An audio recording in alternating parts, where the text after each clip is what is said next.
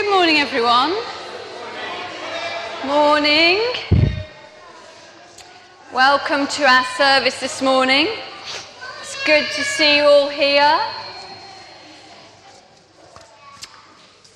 Just a few notices before we begin. Hopefully you'll have received the news sheet for this month, either on email or picked it up at the front. Just a few things that are happening. Please remember this afternoon we have our Holiday Club service, which is an invitation to all those who were at Holiday Club with their families to come along this afternoon, 3:30 till 4:30. But also an invitation to all of you and to anyone who didn't go to Holiday Club but wants to sort of see what kind of thing we did and also get to know the families, meet a few people, chat to them. If you did come to Holiday Club, maybe you want to bring some friends with you this afternoon. 3:30 till 4:30, followed by donuts. Yes, I know, it's very exciting, isn't it? And other refreshments, coffee, tea, juice, biscuits. Please come to that if you can. Also this week, house groups restarts 8 o'clock, Paula and John's house. If you haven't been to house group before, try it this term. We're all very welcoming. And finally, well, not finally, there's lots of things happening, please do read it, but final notice, on Sunday the 25th of September, it's Tegan's dedication. You may notice in the news sheet that it says Sunday the 25th of October. That's clearly wrong. And Tegan's name is also clearly spelt wrong. Who does this thing? Yes, it's me. So I do apologise, Tegan, Sean, Mark, everyone. Sunday the 25th of September, Tegan, with one E, will be dedicated. We'll be having a celebration here, and then afterwards, everyone is invited to go to the Cottenham Club for refreshments. Please sign up on the sheet on the board in the coffee lounge if you're able to go, because Sean needs to know for catering. Hope everything's clear. Do look at other things that are happening, coming up in October as well. Harvest service of the Brownies guys, rainbows, very exciting. Full church meeting, please do have a look at all of that. I'd also this morning like to welcome Jules with little baby James Lincoln. At least I presume he's there, otherwise, oh, there he is. Hello. And also John and John Mark, welcome here as a family for the first time. We are so very pleased that he is finally here. Please do go and chat to Jules, John Mark, James. Might be able to talk, you don't know. There's been many miracles there. Talking could be another one. Right, anyone else got any notices this morning? Have I missed anything, got anything wrong? Wonderful. Okay, it's been the first week back at school. How's it gone? Thumbs up? Oh, a bit shaky hands. Any thumbs down?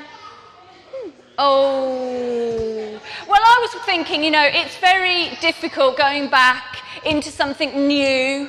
Everyone has to do it. Some of us get excited about it. Some of us get nervous. Some of us have a mixture of both. In fact, most people have a mixture of both. But I was wondering, you're probably thinking about the summer, maybe your holidays, things you did, places you went around the world. And I thought, we're back to normal, back to routine, but where would you really want to be this morning? If you could be anywhere. We've got the whole world here. Where would you really want to be this morning? Anywhere in the world you could be. Anyone? Oh, I'm going to pass you the ball if you're going to answer. Being aware that we have a 2-week-old child in the church. No issues there then. Where would you like to be? Oh, yes. Oh, okay. You don't have to point it out if you don't know where it is, by the way. Vancouver. Australia. Oh, yeah, that'd be nice. Oh, okay. Oh, that'd be nice too. Wales. Is that where you went on holiday? Wonderful.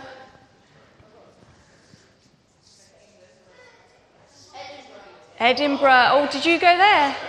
Oh, dang. Oh, do you see? It's just it's a magnet, isn't it? Little child, small child. Don't get worried, Jules. John, we're fine. Where would you like to be?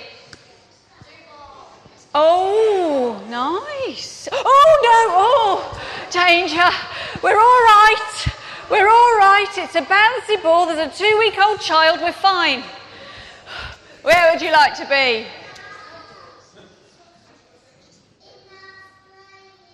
In Australia. There's a lot of people in Yes. Good throw there. Oh, no. Then we go and hit the man who's over 90. We're all right. We're all right. Ivan, are you all right? Oh, no, not again. David saved the day. Would you want to pass it to me? Anyone? I'm nervous. Norway. Oh, Japan. Oh, she's finding it. America. Paula's nervous. New Zealand. To me. That's what I used to do in deep field in rounders. To me. Oh no, I'll just do a handstand because no one's passing me. Oh, India. Oh, lots of places people would like to be. How's people's heartbeat now? It's all right. Child survived. And Ivan, are you okay? Oh no, are you all right? You're all right. Yes. Oh, it's just you were staring at me. I got a bit worried. Okay. Lots of places in the world that we'd like to be. Lots of places we could go. But do you know what? We're here. Anyone want to be here this morning? Oh, Paula. Oh, a few people. That's nice. Do you know what it says in the Bible? Everywhere we go could be the most beautiful place in the world, could be somewhere that we've never even noticed any beauty in, but it declares God's glory. It says here, the heavens tell about the glory of God. The skies announce what his hands have made. Each new day tells more of the story, and each night reveals more and more about God's power. You cannot hear them say anything. They don't make any sound we can hear, but their message goes throughout the world. Their teaching reaches to the end of the earth. Look around. See the glory that God has made. It's in this room, in each other. God has made each one of us, and they declare how wonderful he is. We're going to stand and sing a wonderful hymn together this morning, All Creatures of Our God and King. I hope we can sing in big, loud voices to fill this massive space. So let's stand together.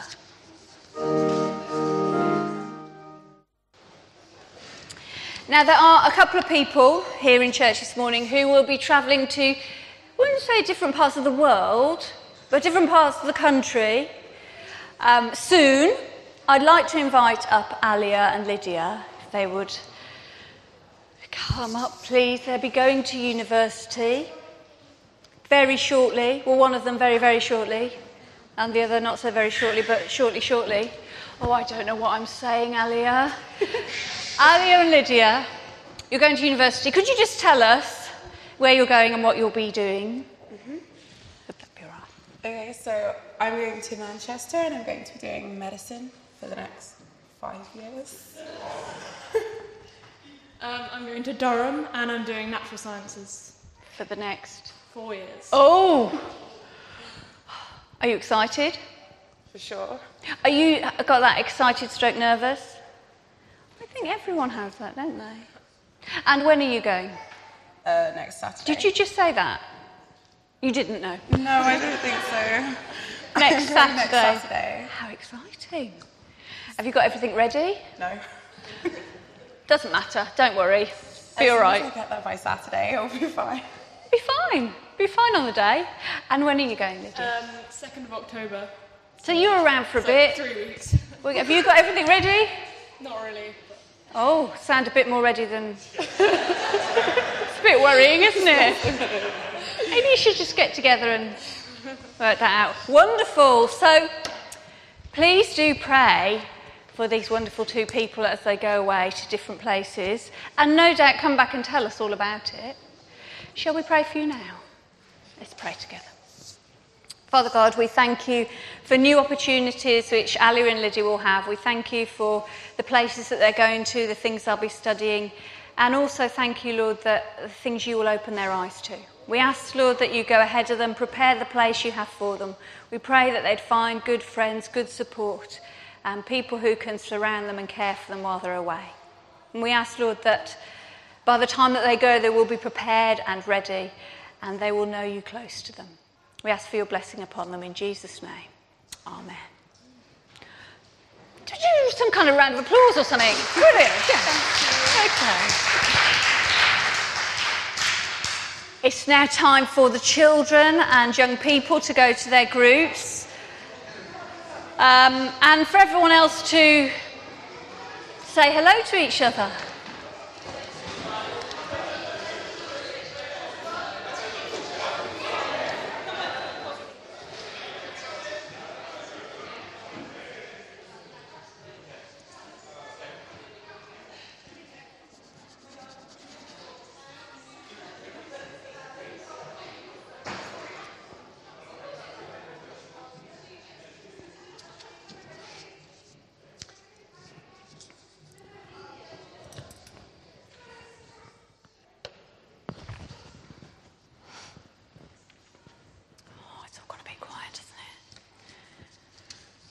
Not as chatty as last week. Everyone was really chatty last week. Oh no, whispering. It's like being in a doctor's surgery. Well, I hope not, actually. We're beginning a series on, well, we're looking through the book of John, but we're beginning a series on the people that Jesus saw and the people that Jesus cared for and the way in which Jesus helped, with a view to seeing how we should act, who we should see, who we should care for, how we should help people as the disciples of Jesus. We're starting at the beginning of the book of John, because that's a good place to start, and it gives us a sort of view of what the book of John is all about. I'd like to invite Miranda up to read John chapter 1, verses 1 to 14.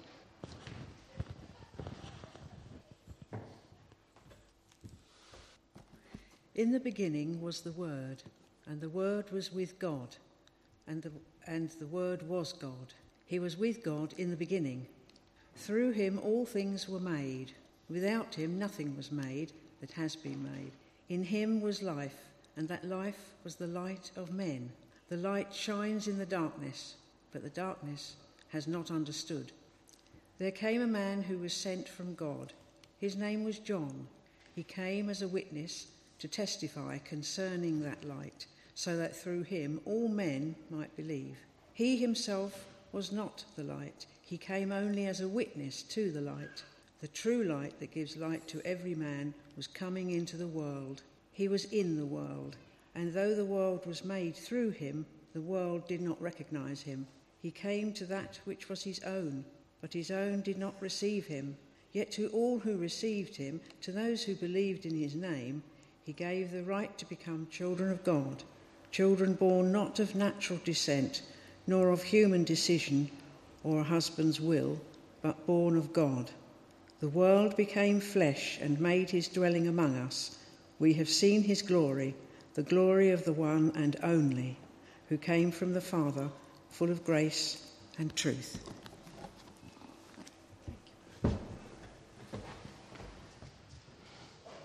Thank you. Do you know, I used to imagine that my words held a little bit of weight, that what I said people might listen to, and if they weren't interested, they would at least patiently listen. But then I had children, and I realised that actually my words don't really hold any weight. In fact, no one really cares what I say. In fact, no one really listens to what I say. And you can often hear me wandering around our house, muttering, no one listens to me around here. I don't know why I speak. No one's bothered. No one cares. Before I go back into the room and raise my voice, to which it might be heard, but infrequently.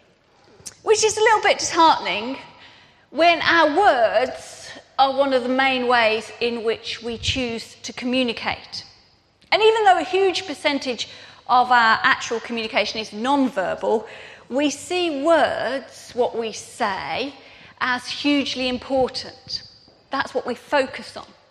That's what we think about. They're used to encourage people. We use our words to encourage people. We use our words to inform people of things. I'm using my words now to tell you things. We use our words to challenge people. We use our words to bring change and to bring order, as well as many other things. We spend a huge amount of time using words to make a difference. They're seen as vital in our interaction as we go around and meet people. Because our words are, in effect, an extension of who we are. What we speak, what we say, comes from within us and often reveals what is within us when we are pushed and when we are stressed and when we are struggling.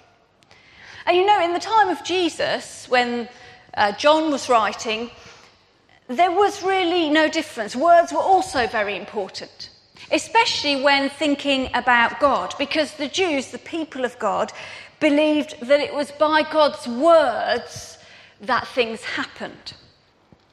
The very existence of the world, for instance, was brought into being by the word of God. At the beginning of the book of Genesis, it says this: "In the beginning, God created the heavens and the earth. Now the earth was formless and empty.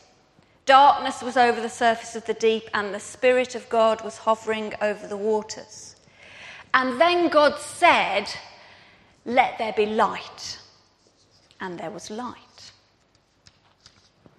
God spoke, and creation began.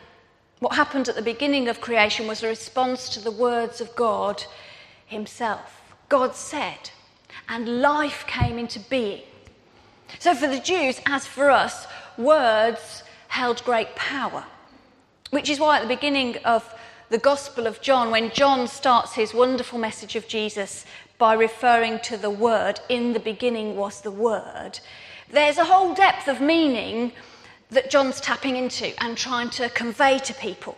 He understands that when the Jewish people hear this, they'll have all sorts of images about what words are meant for, and all sorts of knowledge about what this means about God.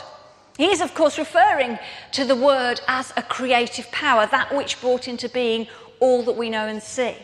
He knows the Jews would have been very familiar with the book of Genesis, and so when he says, "In the beginning was the Word," there would be an immediate link with God creating the world.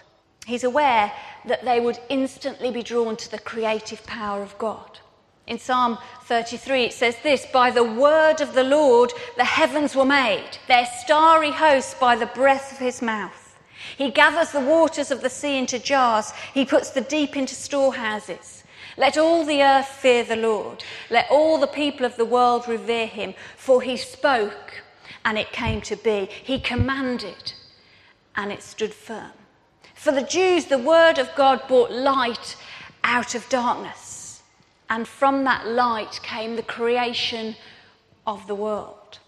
But for them, the word was also much more than this, because the word of God was not only seen as the creative power at the beginning of time, a God who spoke, created, and then sat back. The word was also seen as the eternal word, creating and recreating and always fulfilling its purpose in the world.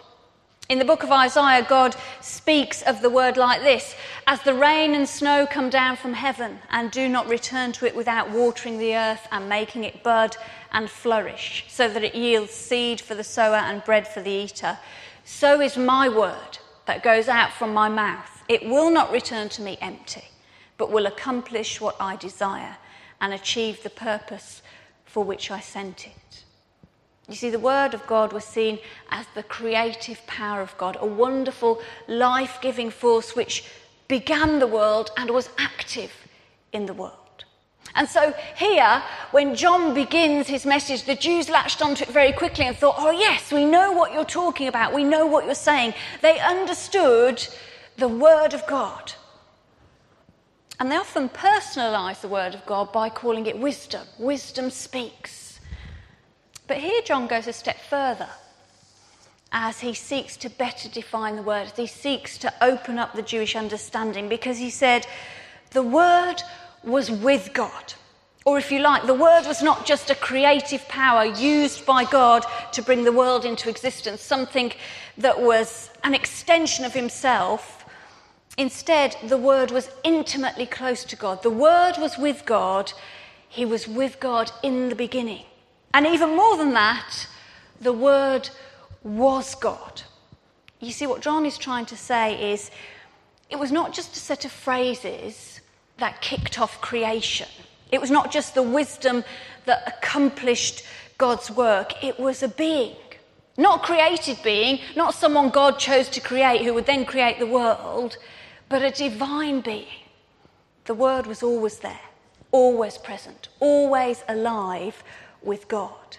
In fact, the Word was God. And it was through him that all things were made. Without him, nothing was made that has been made. In him was life, and that life was the light of all people. You see, the world that we know was not just a project that God called into being with a few words that he spoke. The world and everyone in it was not just a temporary place for God to experiment with. It was a place lovingly created by God himself, by the Word. Out of darkness, he brought light. Out of his divinity, he called forward all that we see and experience and live amongst. It was not something to be disposed of later when humans had had their fill of the world and done what they would. It was a place that was created by God, a sacred place, created by the Word, and therefore a place that, just like us, is redeemable, a place that will one day be brought to perfection. In other words, a place worth fighting for, a place worth looking after, a place worth keeping and regenerating.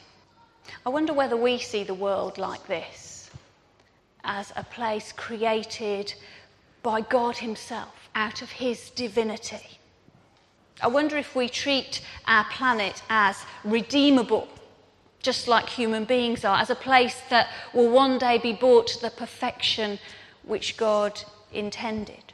Or I wonder whether actually in our hearts we really see it as sort of disposable. Don't worry, God's going to create a new heaven and a new earth, so this one doesn't really matter. I wonder whether we think of all that we see as sacred, to be looked after, to be respected, to be sacrificed for. Or I wonder whether to us the world doesn't really matter in the grand scheme of a relationship with God, whether we just see it as individuals in a relationship rather than God having a relationship with our world. I want to spend a little bit of time just reflecting on the world, on the way we treat it, on how we see our world. I've got a number of pictures, images that I saw in a newspaper, I think it was The Guardian, a few months ago, from Syria. You may have seen them too. And they look at places, what they were like before the war began, and now what those places are like after destruction has taken place. There's only a few of them, and they're all from Syria. But maybe as we reflect on them and look at them, we can think of other places in our world that have gone from good to bad. Places that we might have written off as irredeemable, but which God still cares about. We're going to spend a bit of time, there'll be some music, and look at the images and just think about how we think about the world, how we see the world, how we treat the world today. And then we'll pray together.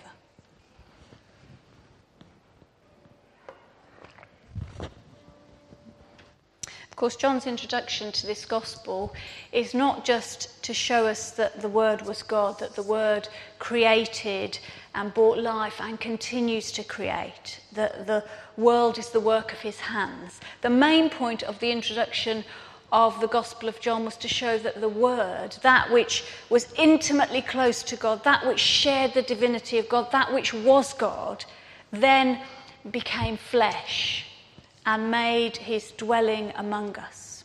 Or if you like, the purpose of the beginning of the Gospel of John was to show that the God who created all that we see and experience, the one who spoke into being the world, the one who brought light out of darkness, became one of us, born into that which he had created, born as a man. The Word became flesh, a flesh known then as Jesus Christ.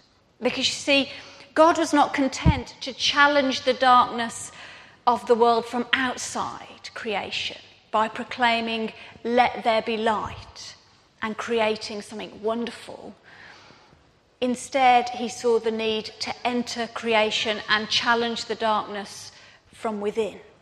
The true light that gives light to everyone was coming into the world, John says. We have seen his glory, the glory of the one and only Son who came from the Father, full of grace and truth. God came to make his dwelling among us, not because he wanted to condemn all that we do wrong and destroy everything and start again, but because he wanted to draw alongside us, to enter our world and walk with us out of darkness, to redeem us and to redeem all that he had created.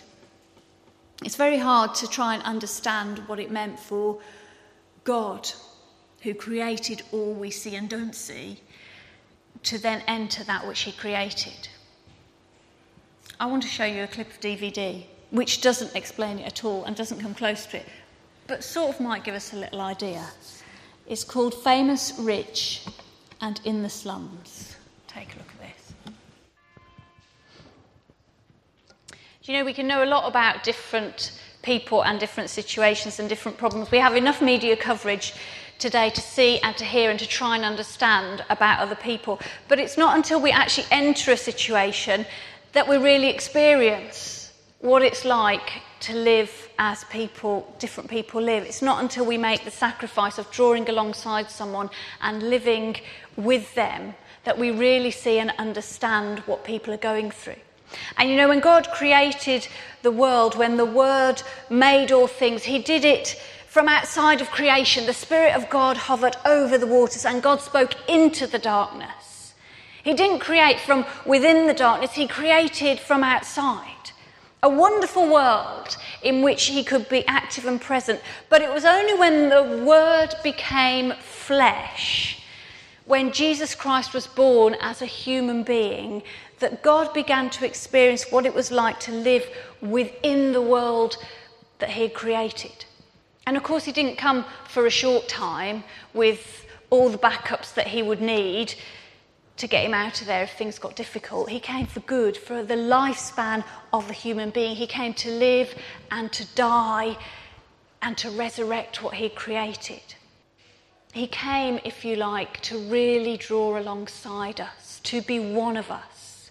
He was born as a human being to see, to care, and to bring light into the darkness, so that all who did receive him, to those who believed in his name, he gave the right to become children of God. Children born not of natural descent, nor of human decision, or a husband's will, but born of God, brothers and sisters of Jesus Christ. The Word became flesh and made his dwelling among us, his home here on earth. Which I think is amazing, because sometimes we get into the mindset that God only cares about the world as much as we do. You know, sometimes we get into the mindset that God's only bothered just like we are. Whereas actually, God cares far more about the world in which we live and the people who we live alongside than we ever will, because he lived it himself. He saw, he cared, and he acted. He was committed 100% to our world. And that's the commitment he calls us to be as well. I'm very aware that the beginning of the book of John is a very deep and rich part of the Bible, and I've not done it justice at all. But I wanted to start a few thoughts, that's all I'm doing here, and for you to reread the beginning of the book of John and to really ask God to show you what it means for the word to become flesh, what it means for you, what it means for me, what it means for how we interact with other people and with the world. I'm sorry that what I've said is such poor quality compared to the Bible, but I hope that it sparked a few thoughts. We're going to sing our final hymn this morning. We're going to take up our offering, which I forgot earlier. Oh, and you forgot too. So that's all right. We'll go and get the bags. And as we sing, let's ask God to continue to speak to us as we leave here this morning. Let's stand to sing Love Incarnate, Love Divine.